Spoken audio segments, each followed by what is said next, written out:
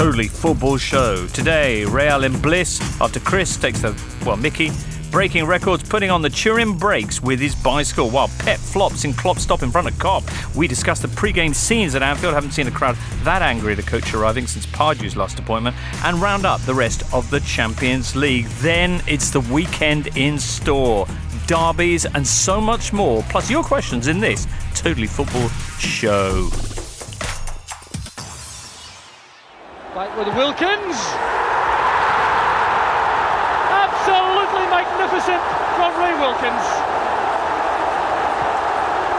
10 minutes to half time, and a goal which Ray Wilkins will never have bettered in an illustrious career. And Milan's dominance is complete. What a fantastic goal. I think it's Massaro that gives it to Papan, and he shows tremendous strength for a little fella. Our own Des Walker's putting him under an immense amount of pressure. There's the ball from Massaro. I thought Des was going to win it there, but Papan shows tremendous strength. Cuts on Des's left side, and again it's this early shot. He strikes it early. It cannons in off the near post. A really tremendous goal. Look at the strength of the little fella, because he's only a slight chap. That's a great goal. Tremendous. Yeah, the very sweet sound there of Ray Wilkins. For decades, a wonderfully educated and graceful midfielder, and then one of the most enjoyable commentators I think there's ever been. And also one of the loveliest fellows in the business, and passed away, of course, this Wednesday at the terribly early age of 61. With me today in this Totally Football Show, we have Pat and Nevin. Hello, Pat. Good morning, how are you doing? Good morning to you. Julien Laurent's also here. Hello, James. As is James Horncastle. Hello. And, I mean, a word or two on Ray to begin with, because he was the least assuming guy I'd ever met. You'd forget, talking to him, the way he acted, that he'd been around the block, been there, done that, the whole shebang. And done it everywhere, and done it to an incredibly high standard. I keep on trying to talk about Ray to everyone I meet just now, because we were all chatting about it down at Chelsea, and everyone just keeps on saying the same word, gentleman. And you don't say that about many footballers, do you? It's not the immediate description. Because he wants to talk about you, and when he talks about you and what you're doing, and he seems so incredibly interested in you, and that's what people who are gentlemen do. And it's not fake, it's not put on, that's just because he was a lovely, lovely man. So yeah, international world-class footballer, but world-class bloke as well. I mean, his football career is amazing, taking in, briefly PSG, but a wonderful period at Milan, who paid a kind of touching tribute to him ahead of the derby and gave him a standing ovation on Wednesday evening. But at a time as well when the notion of an English midfielder going out to Serie A mid-80s and basically excelling was quite far-fetched. Well, and yeah, we told this story on Golazzo that he basically gave Paolo Maldini his break. Remember when Paolo Maldini made his debut against Udinese, a player gets injured. Paolo didn't expect to come on, doesn't have the right boots, the pitch is hard, frozen, and Ray Wilkins basically says, I've got the boots with the right studs, why don't you use mine? And history was made. All right. He made other contributions apart from lending his boots. No, of course, but I think it's very nice to see how affected those Milan players who, played with Ray, wanted to remember him. And you mentioned the tribute last night at the Milan derby, Franco Baresi going under the Cordova Sud with a bunch of flowers, holding up his shirt with his name and number on the back, and that big banner from the ultras saying "Ciao Ray." So, left a real mark there. Huge career, and then his subsequent career as a commentator made him as beloved. I think he was, if anything, as good, if not better, as a commentator. He was fantastic. I think so many people are going to. I mean, there was the Golazzo documentary, and Ray was in that, and it really brought it back. What a great commentary team him and Bracas were. But Ray Wilkins, congratulations on a life well lived. On with this Totally Football Show and Champions League. So, Julien, Roma went to Barcelona and scored 3 goals. What else happened? Bayern beat Sevilla, and Real did Juventus. We'll talk more about that game, that glorious goal, and a glittering performance indeed, a little bit later on, because Wednesday night then there was a massive match at Anfield.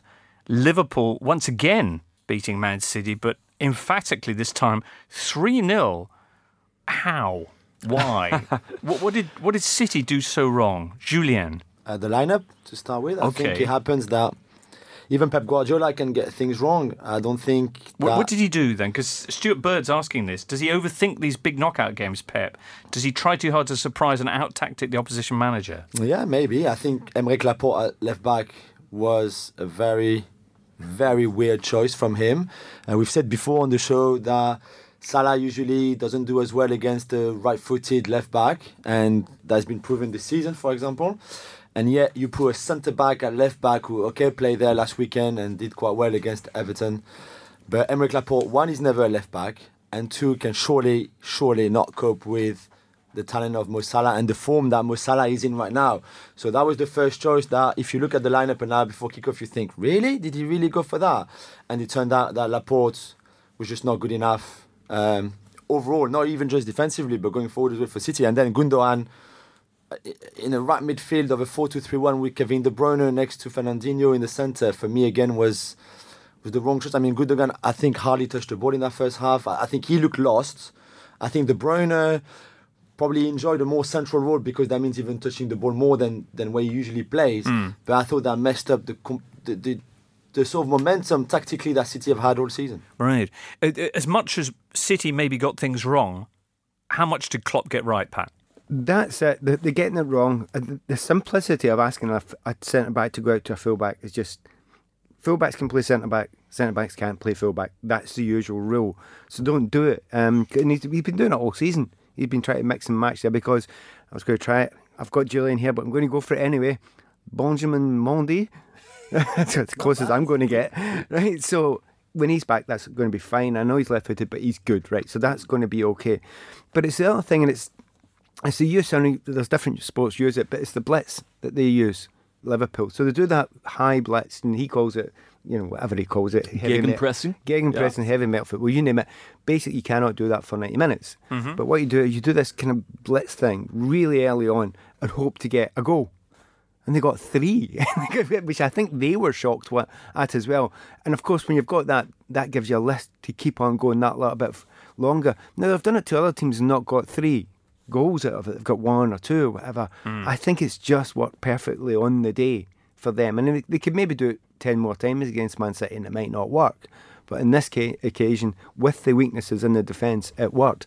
The only team, I think, in England that could probably do it. But then again, who knows? Because nobody else ever tries. Because they all just sit back. Was the second half then, defending that lead, was that a defensive masterclass? Was that evidence of their newfound solidity? Or was it just City wasting their chances or not even making chances? Tiredness, number one. You can't do that for 90 minutes. Nobody can do it. Sure, but did you think that was that about them actually being defensively solid in a way that people didn't think they were, or City just not clicking? Klopp afterwards in the press conference said that he wasn't particularly pleased with the second half, which is quite high standard, really. He wanted his team to play a little bit more, and he felt that in the second half they didn't do that enough. Look, I think with City, they were very one-dimensional, really, because when you didn't have a natural wide player on the right, just everything was going out to Leroy Sané. That was you look at the City team all season, you think they're very multifaceted. They vary the way they attack. It makes them very hard to predict what they're going to do. Last night they were very predictable. That should take nothing away, I think, from how well Liverpool at the back did, particularly those players, Trent Alexander-Arnold, 19-year-old local boy who was up against Sané. I don't think Sané caused him too many problems, really. Dejan Lovren. Those 2 players who were so heavily criticised after that Manchester United game didn't really put a foot wrong. And they didn't even concede a single shot on target against Man City. Extraordinary, no? And it's worth noting, says GSS, that Liverpool did that to Man City with an all-English midfield. Proof that English players are capable of the right coaching. Do you think it will affect Southgate's tactics at the World Cup? I mean, I think he means World Cup. But it kind of already has, no? In the sense that Southgate's already adopted this model. Yeah, I mean, we saw in the friendlies Oxlade-Chamberlain playing in midfield. And again, in these big games, he's really come up with goals, taking shots from distance, really. And you'd trust that right foot given how well he's been doing with it. But the moment Man City didn't make the best of starts, and a lot of that was due to the aggressivity of Liverpool's opening phase of the match. Did the reception they got, did that have any bearing on it? The fact that they then swapped ends so they didn't have to face the cop? First of all, I would always swap ends every single time. You would. If you're away from home, make sure you get the opposition to do what they don't like doing, which is swap ends. So always do that. Number one, there is no exception to that rule. So and a lot of teams do that as well. Okay. It's taken years for them to do that, but they're now figuring out that's what you do, because you lose that comfort as the home team. So number one, shouldn't affect you though. It might have affected some of the players, and it only needs to affect 2 or 3, but it shouldn't. You should be able to get your head right after that. The modern players aren't seeing that often. Maybe it's something that happened more often when I was playing. But if you've ever played in Turkey, if you've played in places like the parts of Italy where certain things happen as well, you should have come across that a little bit. But they would have been slightly spooked, and certainly it was a smash. But it shouldn't affect your game. And I'll be honest with you, I don't think it did. I don't think that's the excuse. City arguably should have taken at least the opportunity for an away goal with a penalty from that second half. But as it stands, 3-0. Can you think of... I'm trying to rack in my brains for any examples of a club that's been up by 3... Coming here, I knew that was going to come up. I've never done this show and you have not mentioned that. But Liverpool as well, effectively they're 3-0 up at half-time of halfway through a Champions League knockout clash. And there's clearly no precedence of that swinging in the opposite direction. What do you think? Can City... Yeah, of course they can do it. Can they? Yeah, of course they can. It will be a tough game for Liverpool. And depending on Mo Salah's fitness... They'll be without Henderson as well. Yeah, suspended. Henderson is suspended. Although, on the counter, Emre Can might be back by then, maybe. So, all in all, but Salah is really the key one because you're going to play on the counter. That would be the game plan. You can't... I don't think you can press away at City like you did at home on Wednesday night, for example. So his early exit from the games, Mo Salah's early exit, was precautionary, or do you think there's an issue there? You would think so, but he did. I mean, if he came off, it's because he couldn't continue. Otherwise, he would have stayed on. So let's hope for Liverpool and and fans and club that it's not too serious. To be fair, earlier in the season, I was in Seville for the 3-0 down. Yeah. So Liverpool 3-0 up at half time.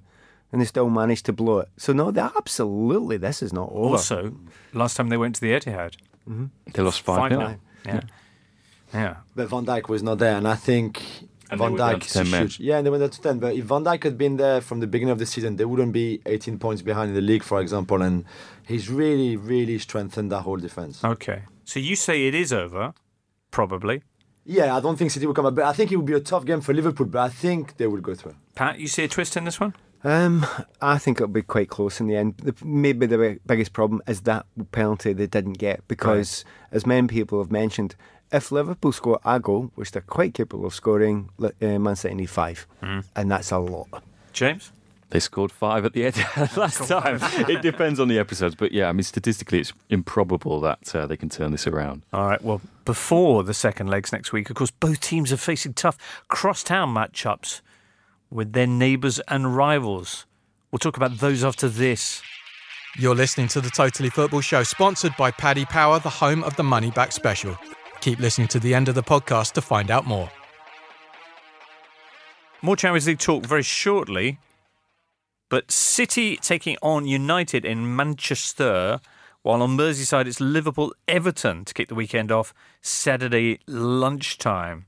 City United, if City win this game, they also win the title, and that's the earliest it's ever been won in the Premier League. Ooh. Other records they can get this season? You want to know these? You probably Go know. for it, Jimbo. Most points, most wins, most goals, most away goals, most home goals. Basically just goals of any kind. But best goal difference, biggest winning margin. Crazy, no? Indeed. Yeah. Wow. Does Pep Guardiola now go, well, we've blown the Champions League. I've been through this before.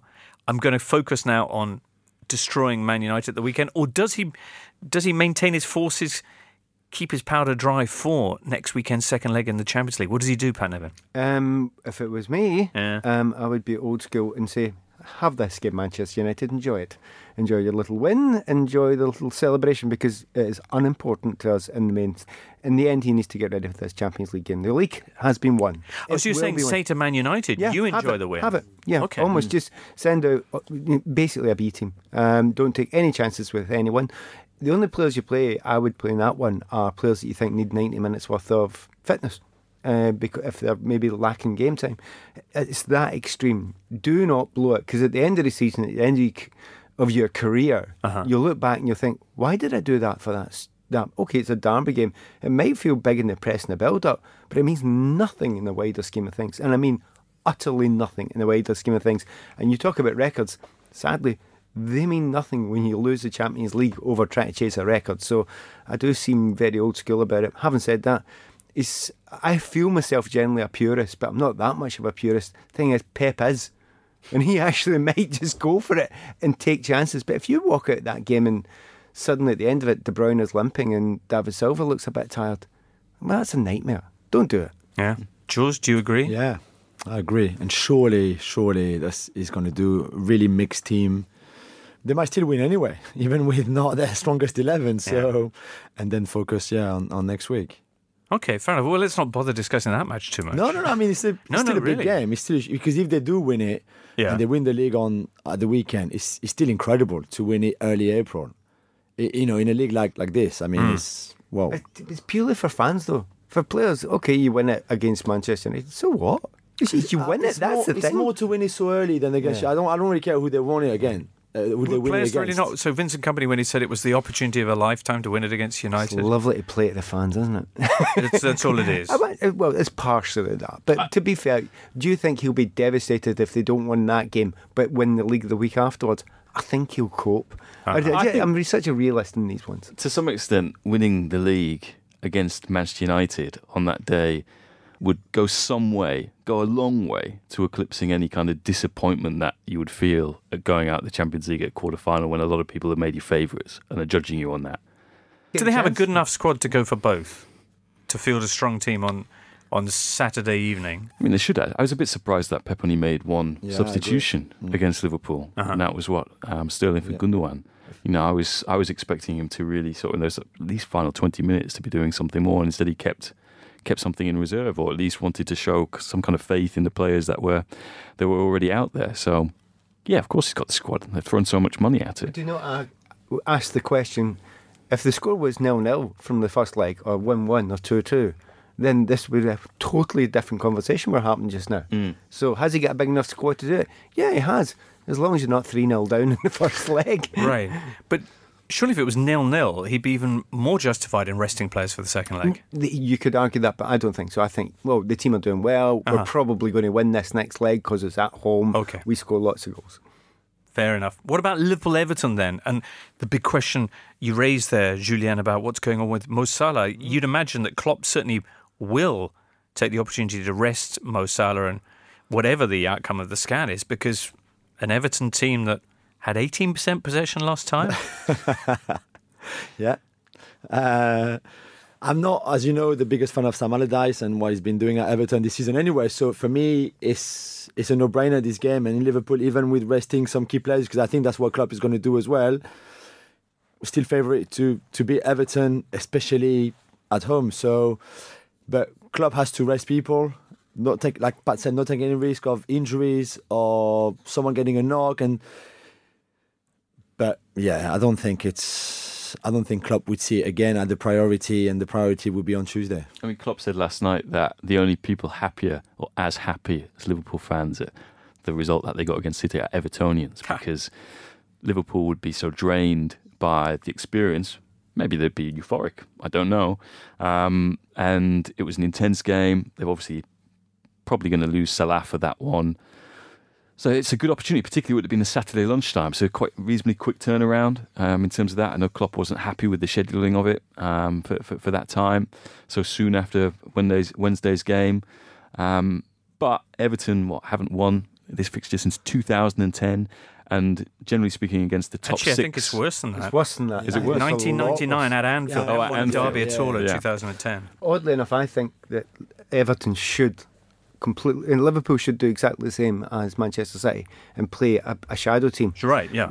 But for different reasons, i.e., just give Everton a break. As an Evertonian, right. We need a break. We really do need some sort of chance to get rid of this hoodoo that Liverpool have had over them for such a long time. Does this fixture, with its history, Pat, carry obligations? There is a limit to how much you can field a B team because of what the fans expect. Yeah, the Everton fans. There was a recent game we went to. It was Sam had just come in, and he put out a team that was the most defensive team I'd ever seen in Everton blue in the entire life. It was so awful, and it was at Anfield, and they got the draw. But it was the biggest beating you've ever seen for a draw in your entire life, and it was even as a blue at heart, I had to absolutely own up to the fact it was an embarrassment to actually get a point out of it. In fact, we should have given that point back because it was so unfair. So the Everton fans, to some degree, from then on in, yes, Sam's got them safe. I'm not sure they've actually forgiven them for that day. Right. Even though they got a point. Listeners, starting up the Totally Football Show was a hairy business. Fortunately, Cornerstone have been with us every step of the way. Why? Because they're in the business of making hairy things smooth, like your face. Cornerstone's award-winning blades will give you the smoothest shave possible, and their range of balms, creams and exfoliators are all environmentally friendly, alcohol-free and suitable for the most sensitive skin. Head to cornerstone.co.uk/totally to see the range for yourself, get £10 off your first order and have it delivered right to your door. And you'll find out why tens of thousands of men have switched over to Cornerstone.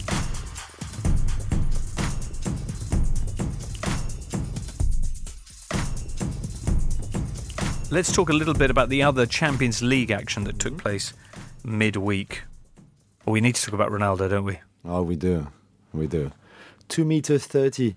Is that what it was? From the ground where the ball was when his foot hit it. Right. And so his head over heels moment with the old lady has drawn a lot of comparisons with Rooney. Just to be clear, I'm talking about the goal he scored in the derby, not that other business. Pat, you were there. What was that like in the stadium? It's really weird because we cover a lot of games, we go to a lot of games, played a number of games in your career as well. That's one of the moments that will stand in my life that when I stop doing this and have my last breath, I'll remember that game. I'll remember that moment, and I'll remember that reaction. When the ball came in, for where we are, you're thinking, oh, he's not going to try and over... Oh, God, he is. Wow! And that is exactly the thought process. Is you cannot get the ball there. It's behind you. It's too high. It's not acceptable. You even try that. And then, to quote a commentary legend, oh, come on. Be serious. Really. You cannot be serious. Any one of those you can use. And then the beautiful moment from the Juve fans where it was the most natural thing. Yeah. They booed Did you break him. out into applause? Yes, we did. This is what the Spanish TV did.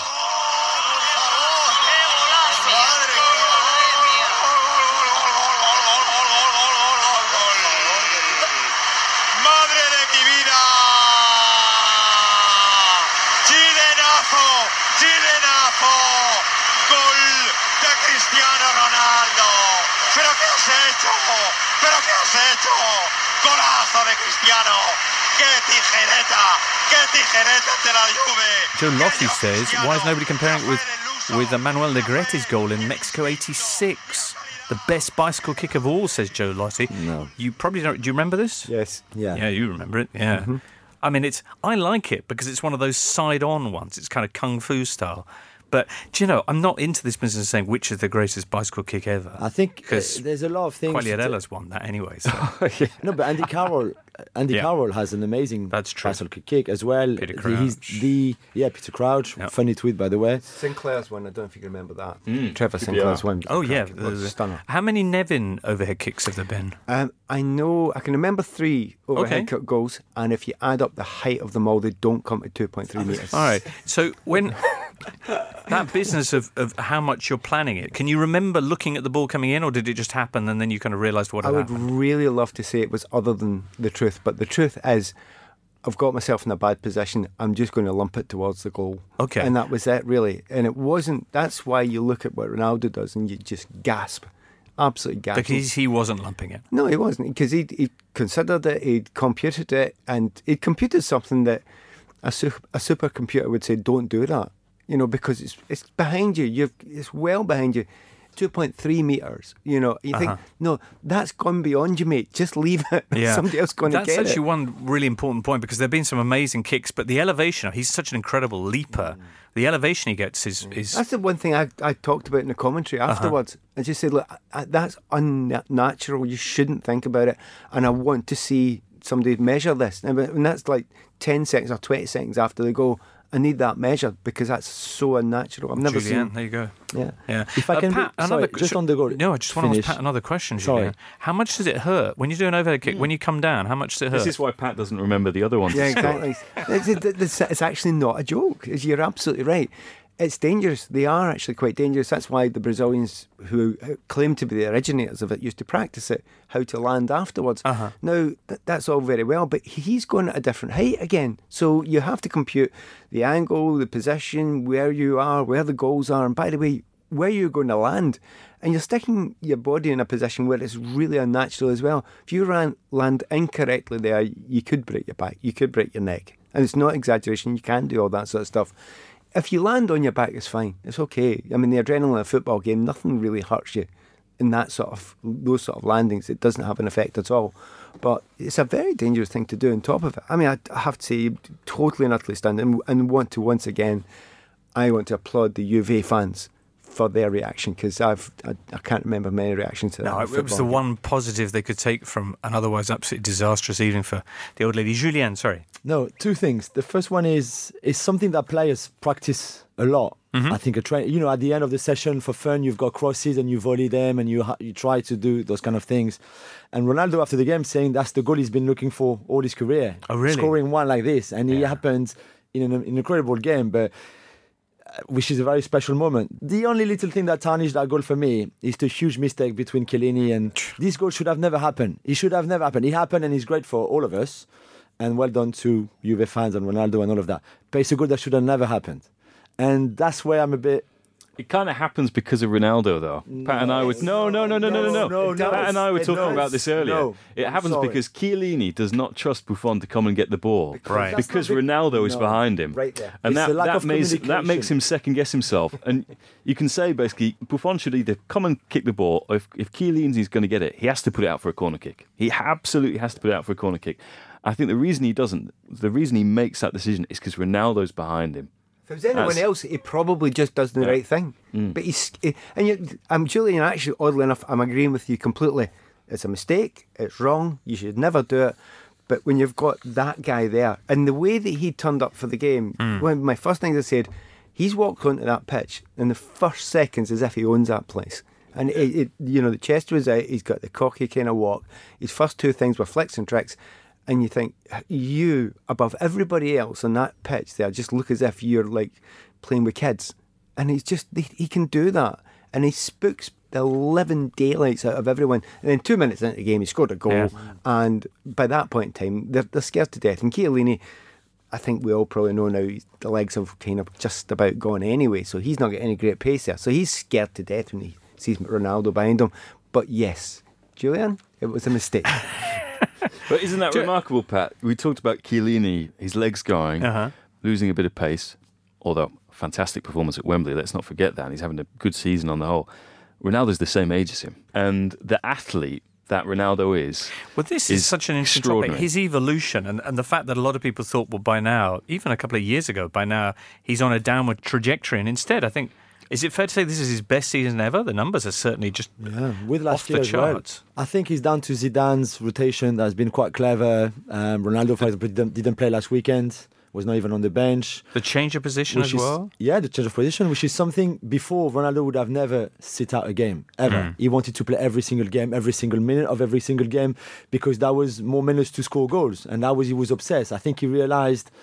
much like in the last 3 years since he went over 30, that you could play less minutes and still score as many goals because your fitness will be much better. Can you think of another player who has evolved, adapted in this way and almost got better by doing so, has matured so that past 30 is actually producing better numbers than ever? I love when you ask the question, you know the answer as well. No, I don't. I genuinely don't. There's an obvious answer. There's an incredible answer. Well, the simple thing is, I had a look at all the stats just before this group of games, right? And Ronaldo one of the reasons why he's having a fantastic season is because he's doing less running than he's ever done in his entire career. Right. So per minute of a game on the ground, he's doing the second least amount of running of any player in that level in the Champions League. So if it was anyone else, you say, you lazy git. And you say, what are you doing? But because it's intelligent, it's keeping himself fresh and strong, and there's only one player that is running less than him in the Champions League just now. And who's that? You're going to guess. Messi. Correct. Messi. And by a distance, it's Messi. Really? By a massive distance, it's Messi. I mean, Ronaldo's just about up in the level he should be doing, but off it. So he's certainly running less than he was before. Messi's well below. I was going to go with Totti. Oh, okay. Because Totti went from being someone who played as a 10, played out wide on the left, to being, at the age of 30, such a regular goal scorer that he goes from being nowhere in the all-time top scoring charts in Italy to being number 2. Right. Also, Ibra, no, Jules? Ibra. Yeah, I was going to Ibra. Even Ryan Giggs in many ways, in a different style of obviously the other players we mentioned, but after 30, the longevity was incredible. Yeah. But Ronaldo, I mean, to score, I think that was his 10th consecutive game to score in the Champions League, which no one has never done before. It certainly was. The great stat is the one where if he was a club, where he would be on the all-time Champions League goals. And I'm sure I heard them say 10th.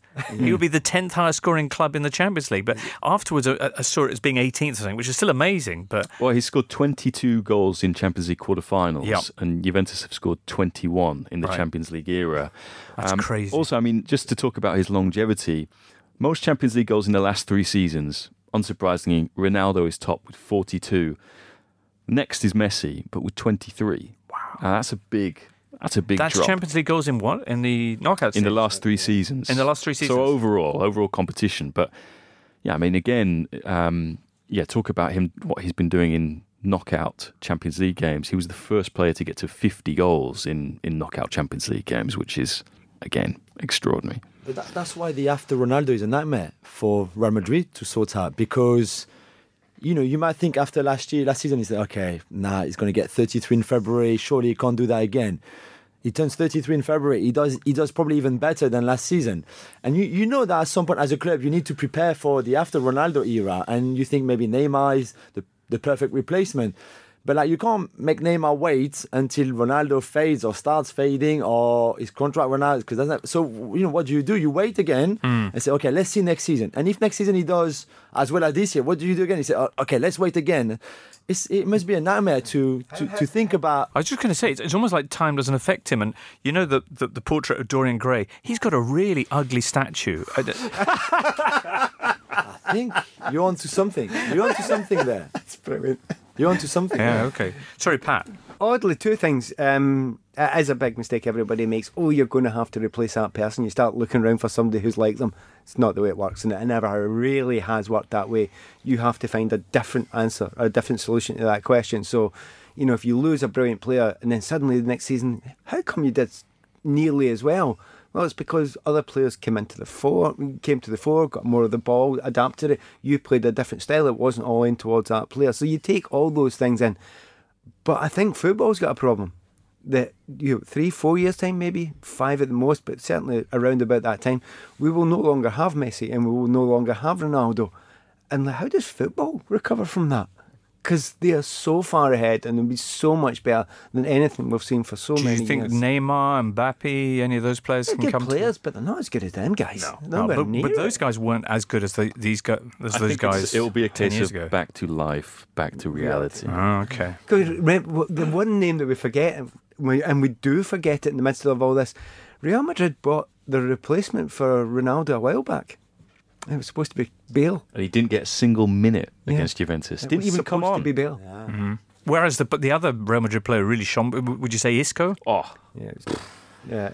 But that's where Zidane was good, because Zidane had blanked him for so long, to the point that Isco said after that Spain game, saying I don't know what's wrong. I don't know what's wrong.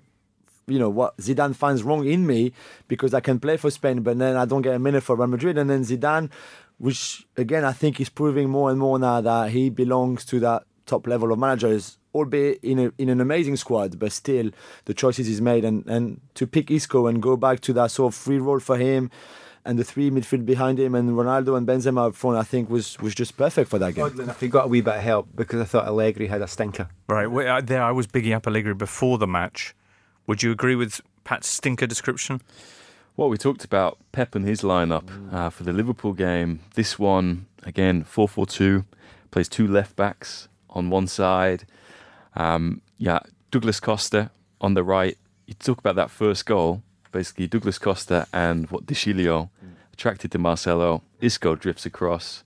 That was the most disappointing thing from Juventus' point of view, I think, was the fact that a team that prides itself on attention to detail, concentration, their strength is their defending, rookie mistakes, really, for the first and second goal, and then an immature performance from the player that they were looking to be the star, because it was this time last year that Dybala had his breakout game on the world stage when he scored twice in the quarterfinals, first leg against Barcelona, and let his team down really with 20-25 minutes to go when it was 2-0.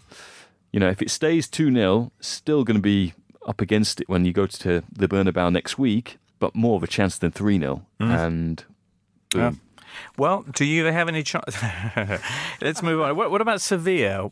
2-1 down at home to Bayern, but you talked about their second half performance in the one game against Liverpool, their performance at Old Trafford after the goalless draw at the Sanchez-Pizjuan.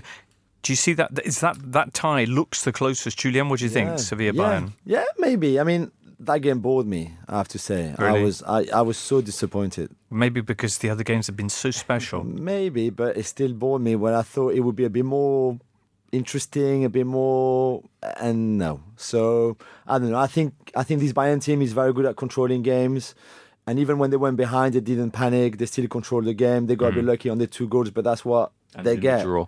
Sorry? And in the draw. Yeah, and in the draw. Sevilla. Yeah. I think they see it through without really any problem. But against the Sevilla team that concedes a lot. This is the Bayern side. What was the last score at home? I think it was 6. 6-0 against Borussia Dortmund. Oh, yeah. They just never particularly look spooked, do they? They look really comfortable. They go behind, and I mean, we can't go through this conversation without using the words efficient, so I wouldn't even use a sentence around it. I'll just say efficiency, which they've got. And also, nothing upsets them. They're going to be there. They're not going to blow this one. All right, and Barcelona beat Roma 4-1. And we should move on, but that was such a bitter disappointment because Roma, they could have. I thought Barcelona will hammer Roma, but that's not how it went. No, it wasn't a 4-1 game. What was the final score? What was the final score? Julien. I watched this with two Roman friends of mine. And after the game, they were like, this was so quintessentially Roma, you could not ever believe it in the sense that, a game that they probably deserved to draw or come away with something, they end up getting beaten 4-1. 3 own goals. Neymar's replacement, by the way, Messi's their top scorer in the Champions League with 6. And then there's that guy they signed, own goal, with 5. Now you feel what PSG fans felt last season with all the referee decisions. I mean, not so much the score is not the same and the context is not the same. But if I was a Roma fan, I would be livid after the game last night. Yeah. Pat, your highlight of the week came in Turin, but it wasn't necessarily Cristiano Ronaldo's goal, was it? Did you make another visit to your favourite museum in the world? Gosh, how did you find this out? No, because we were in Dublin with you, Pat, and you talked of little else. I did. I went back and I took a friend of mine, Conor McNamara, around, and classically I thought... So this is the Museo dell'Antichità Egizia, yeah. And it was about, I'm impressed with the pronunciation, I'm not going to try it, the Egyptian Museum. And it was only about 100 yards from the place we were staying, which was a beautiful place right in the centre of Turin. And it has to be said, he was bowled over. He'd said to me beforehand, I've only got an hour, Pat. 2 hours later, he's going, no, this is great, this is brilliant. So basically, this is 3 floors of the most comprehensive collection outside of Egypt of Egyptian art and culture, of back in the day. And it is one of these things where people will be yawning slightly and going, another sarcophagus. And I get that, I understand that, but it's not like that at all. It is absolutely stunning. And there are a couple of things right on the ground floor, because each floor gets better. You start at the top and you move down, but there's a number of things on the ground floor. You just stand there and your chin's on the floor and you think, nah, you made that up. There's no way that they could have produced something that's Like what? stunning.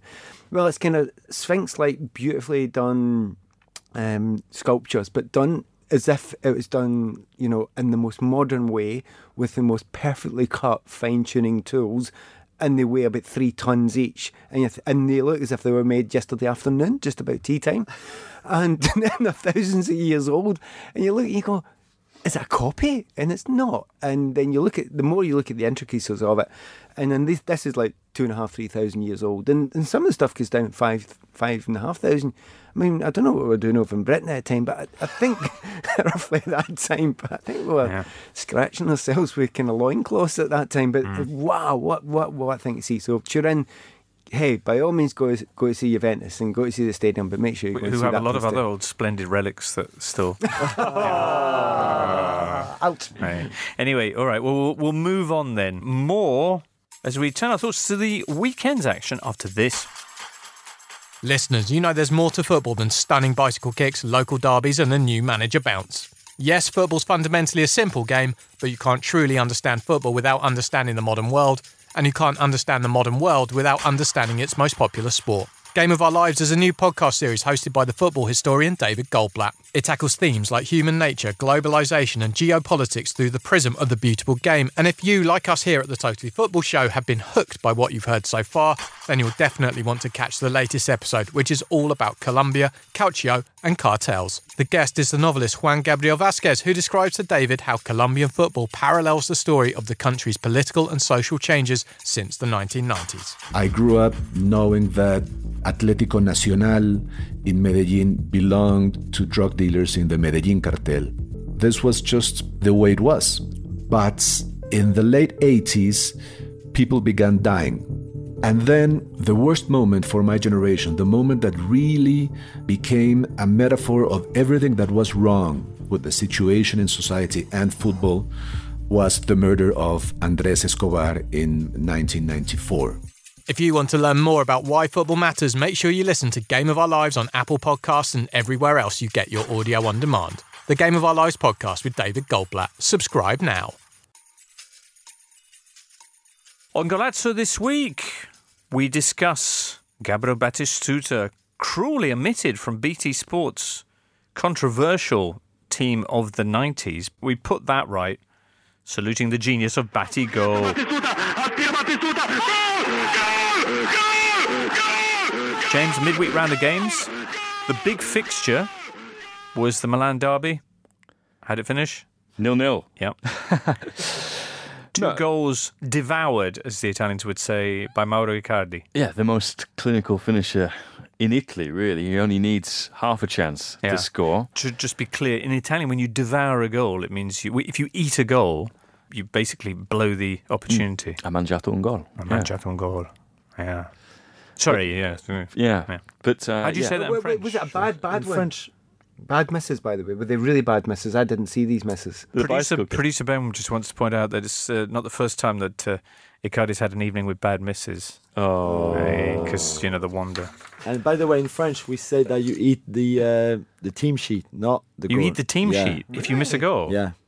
So, tu manges la feuille de match. Wow. Why? I guess missing the goal would mean that you're not winning the game, and you're off the team. For the yeah. Or okay. What do they say in Scotland, Pat? It's totally unrepeatable. Okay, on the Totally Football quiz this Friday, it returns after its little break at the slightly later time of 1 o'clock. I hope that fits in with your perennial schedule. Facebook.com/The Totally Football Show.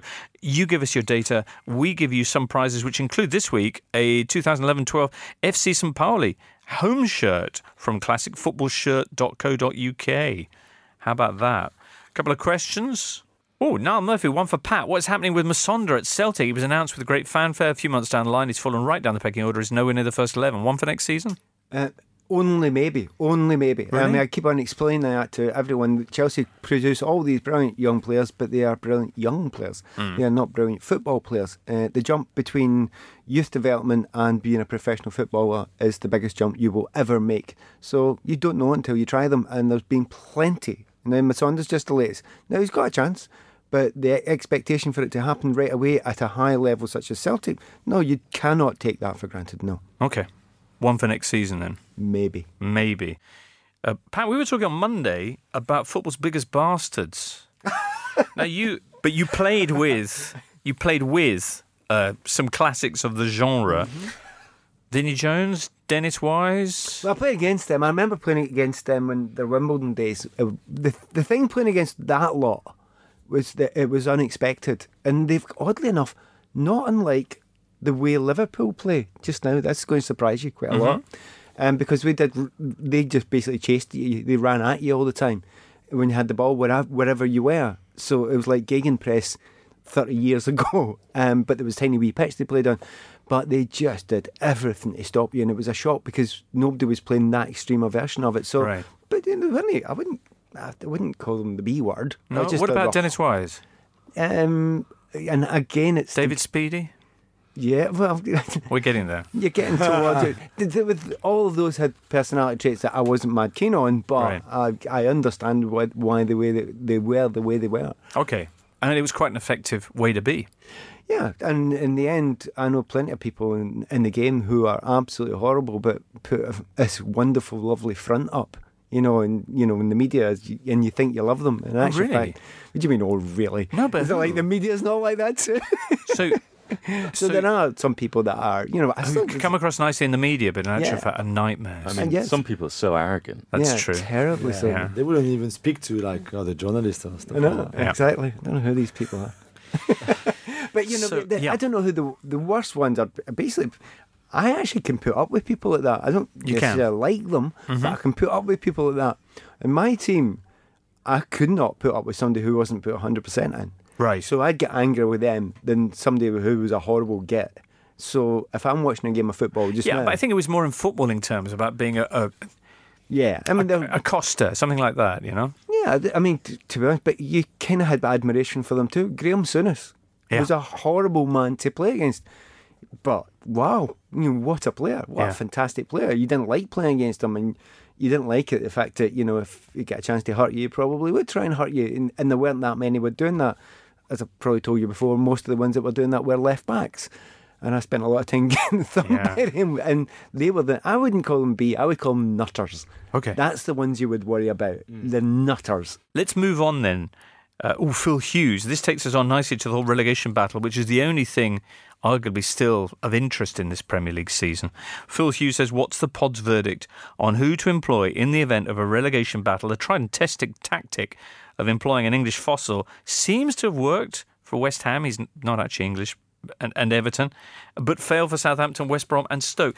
Do you think that what has happened with some of those managers, Jules, is this going to freshen up the ideas of some people when they're making appointments in future? I hope so. I really hope so. I think Everton and West Ham, you can't compare them with West Brom, for example. And West Brom going for Alan Pardew, again, my very little appreciation for Alan Pardew and what he's done before. I don't think that was the right call. I don't think Alan Pardew is a good enough manager to be in the Premier League anyway. Whatever the club, whatever the context, whatever the position in the table when he takes over. So I think that was wrong from the beginning. What was certainly wrong is to keep him that long. And that backfired. And I'm not sure that Paul Lambert at Stoke is a much better appointment. I was here on the pod when he was appointed. Mm-hmm. And again, I'm not convinced. I'm sorry by those kind of... I know Paul Lambert is not English, but that's all. Stoke currently 3 points from safety. Saints 2 points from safety. West Brom 10 points from safety. Sorry, just to finish on that. Oh, sure, yeah. Mark Hughes had 20 points in 22 games for Stoke. Wow. But yeah, Southampton still thought he's the right man to save them. Fair enough to them if they think and if he does it.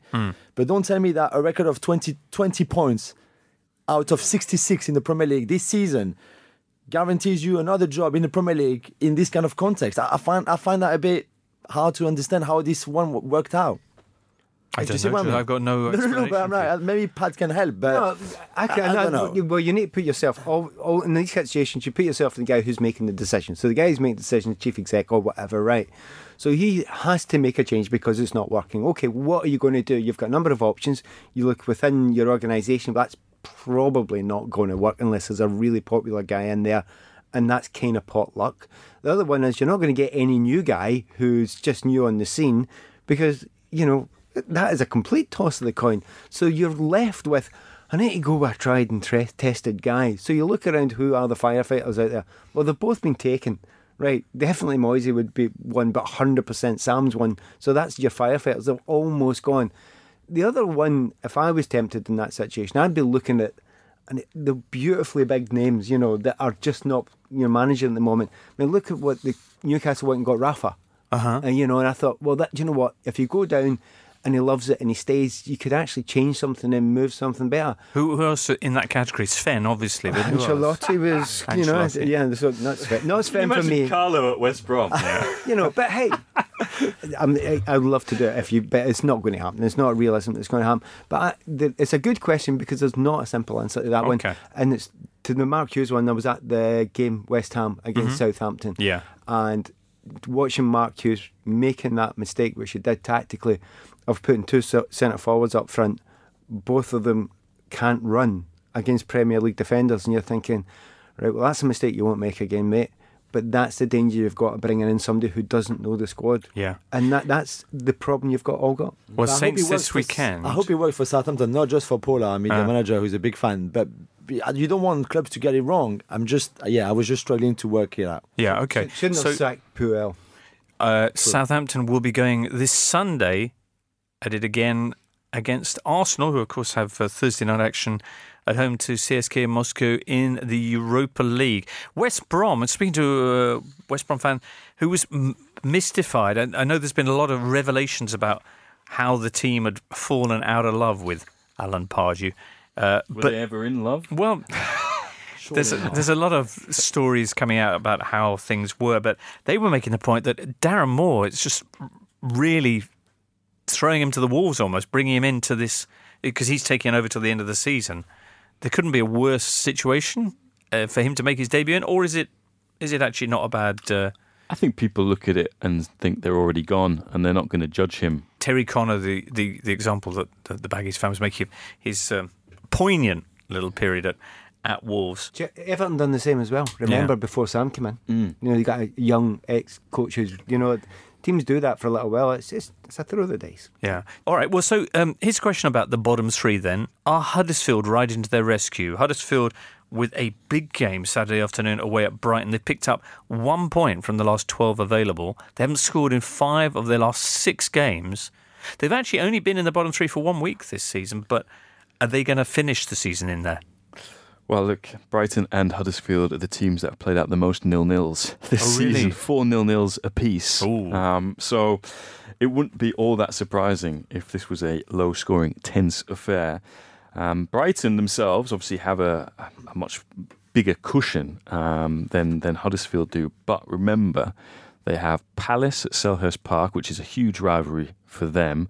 And then they've got the worst run-in of any team in the league. So they absolutely need to win this game. So that will be another factor in this for Huddersfield, who I don't think they've kept a clean sheet away from home since September, since right at the start of the season. So yeah, I think they could get sucked in. And to be honest, Wagner's done an amazing job just to keep them, as you mentioned, out of the bottom 3 aside from that 1 week, because that squad really is a championship squad that came through the playoffs last year. Yeah, they added some foreign signings to it, and they started the season well. But really, they're punching well above their weight just to be in the Premier League, let alone be 16th in the Premier League. All right. Stoke taking on Spurs. Bit of a tough match there at the Bet365. Why? No, because Spurs have won each of 5 in a row or something like that. And each of their last couple of games against Stoke, have they not been like by 4 goal margins or something like that? Yeah. Oh, is it that 4-0, 4-0, 4-0, 4-0 thing? Pretty sure. Yeah. Even Harry Kane is back. So yeah. Okay. So he's probably going to be back. Bournemouth taking on Palace. Palace, despite playing well consistently, keep getting these last-minute heartbreaking goals. 4 of their last 5 games have ended in defeat. They are currently just 2 points above the drop. You know what's sad is Christian Benteke. I mean, I don't know whether you like him or not, but going through the sort of drought he's going through, I think he had 22 chances, as in like that you expect a striker of that caliber or a Premier League striker, good striker, to score. When? In the season so far. And he scored 2 out of those 22 chances. And I'm not saying shots on target or it's not a pure expected goals ratio, but it's still chances that you expect him, to do well in. 2 out of 22. And I don't know, Pat, how you solve a problem where clearly the guy's confidence, is gone. And against Liverpool last weekend, he missed 2 huge ones who would have won the game for his team, really. And I don't know, you can work as hard as you can at training. That never replaces the game situation where you will have that, where the ball comes down to you and you need to score. And I don't know the guy. I'm not a Crystal Palace fan or Roy Hodgson fan, but I feel for him a bit going through that sort of bad. You feel for him, but if you're a footballer and you're at that club and you're in the youth team or the under 23s or whatever, they've got centre forwards there. And if centre forward had that many chances of that quality that he's had just now, he'd have scored more. And I don't care.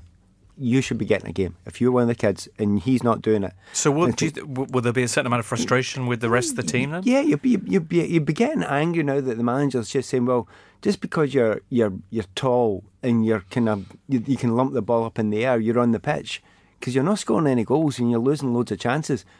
You got to get out. You got to get out and you got to get somebody in who's going to be a willing runner who, when a ball falls to him, it might be a kid who's playing the team in the youth team who's only 5'7" or something like that. But I tell you what, that ball drops to him and he's more likely to score just now. So play him. Give the small people a chance, says Pat. Just give the kid. It doesn't matter. It's purely that one of because he's a big lumpy lad who cost a few quid in the past.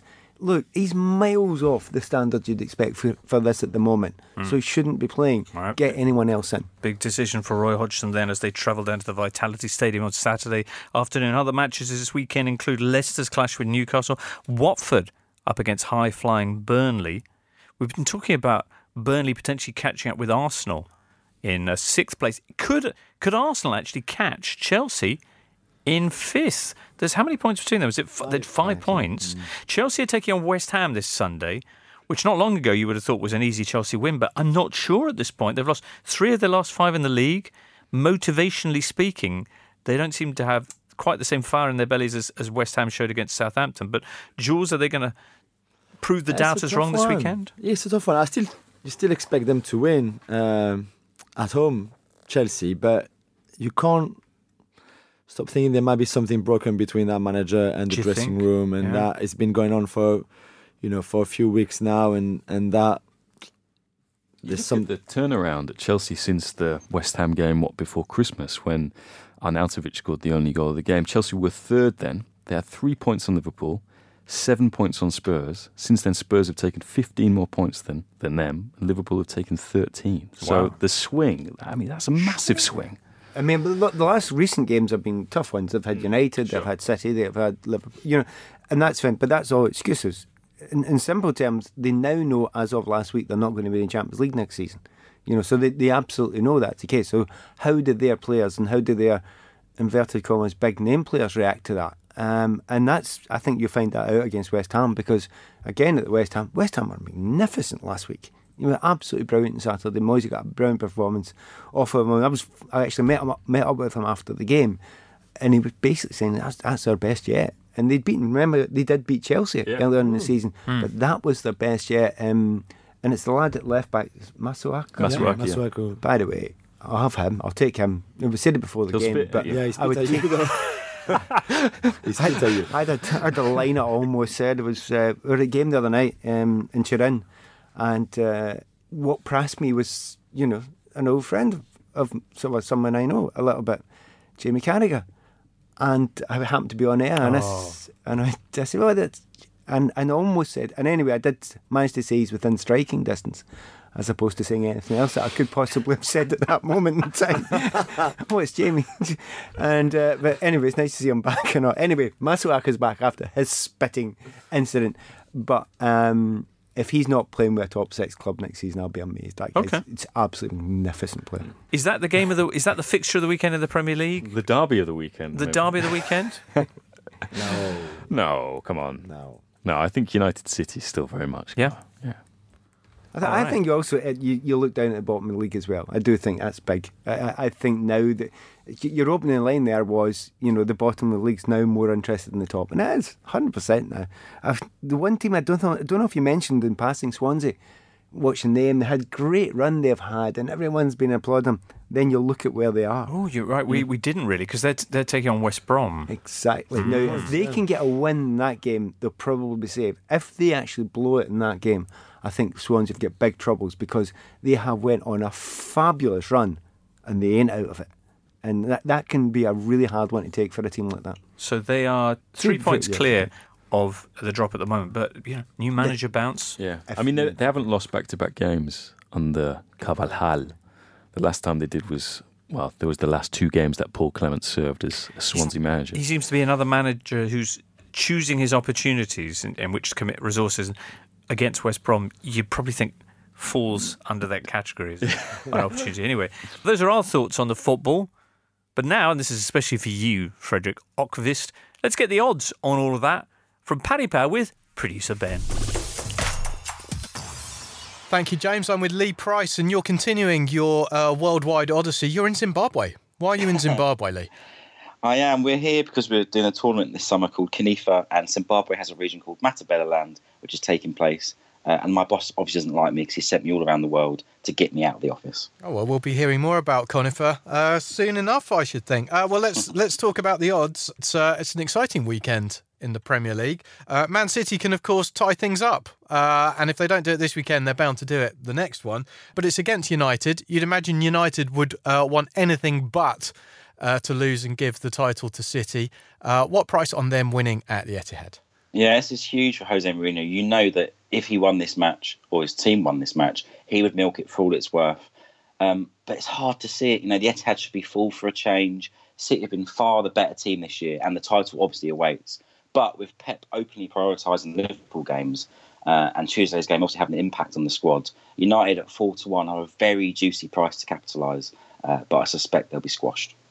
And Liverpool also have a local derby ahead of the return leg with Man City in the Champions League. Can Everton get the better of them this time? They've got a shocking record in the derby.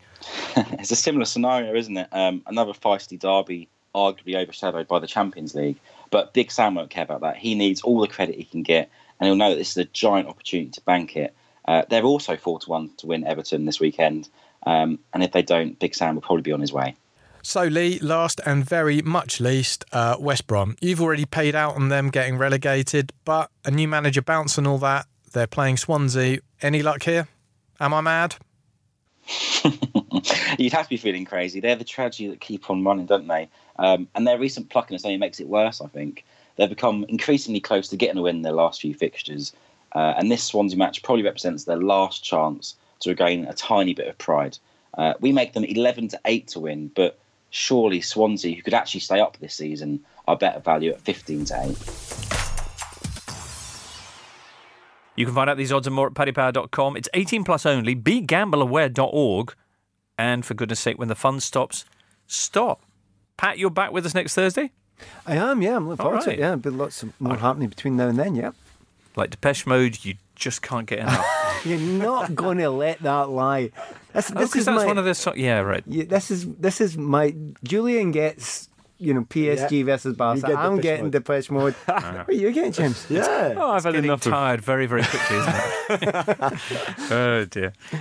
Now on Monday, Raphael Honigstein, Michael Cox, and David Priest will be joining us. So hopefully you will be too, listeners. And if you're hungry for oral content in the meantime, producer Ben would like to point out that it's WrestleMania on Sunday night, and you can get a proper preview to that with Matt Davis, Carrie Dunn, and others by listening to the excellent Parts Unknown podcast. Search it out, subscribe, you'll make Ben a happy producer.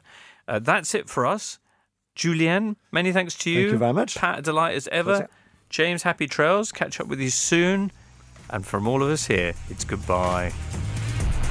The Totally Football Show is a Muddy Knees Media production. For sales and advertising, email sales@muddykneesmedia.com.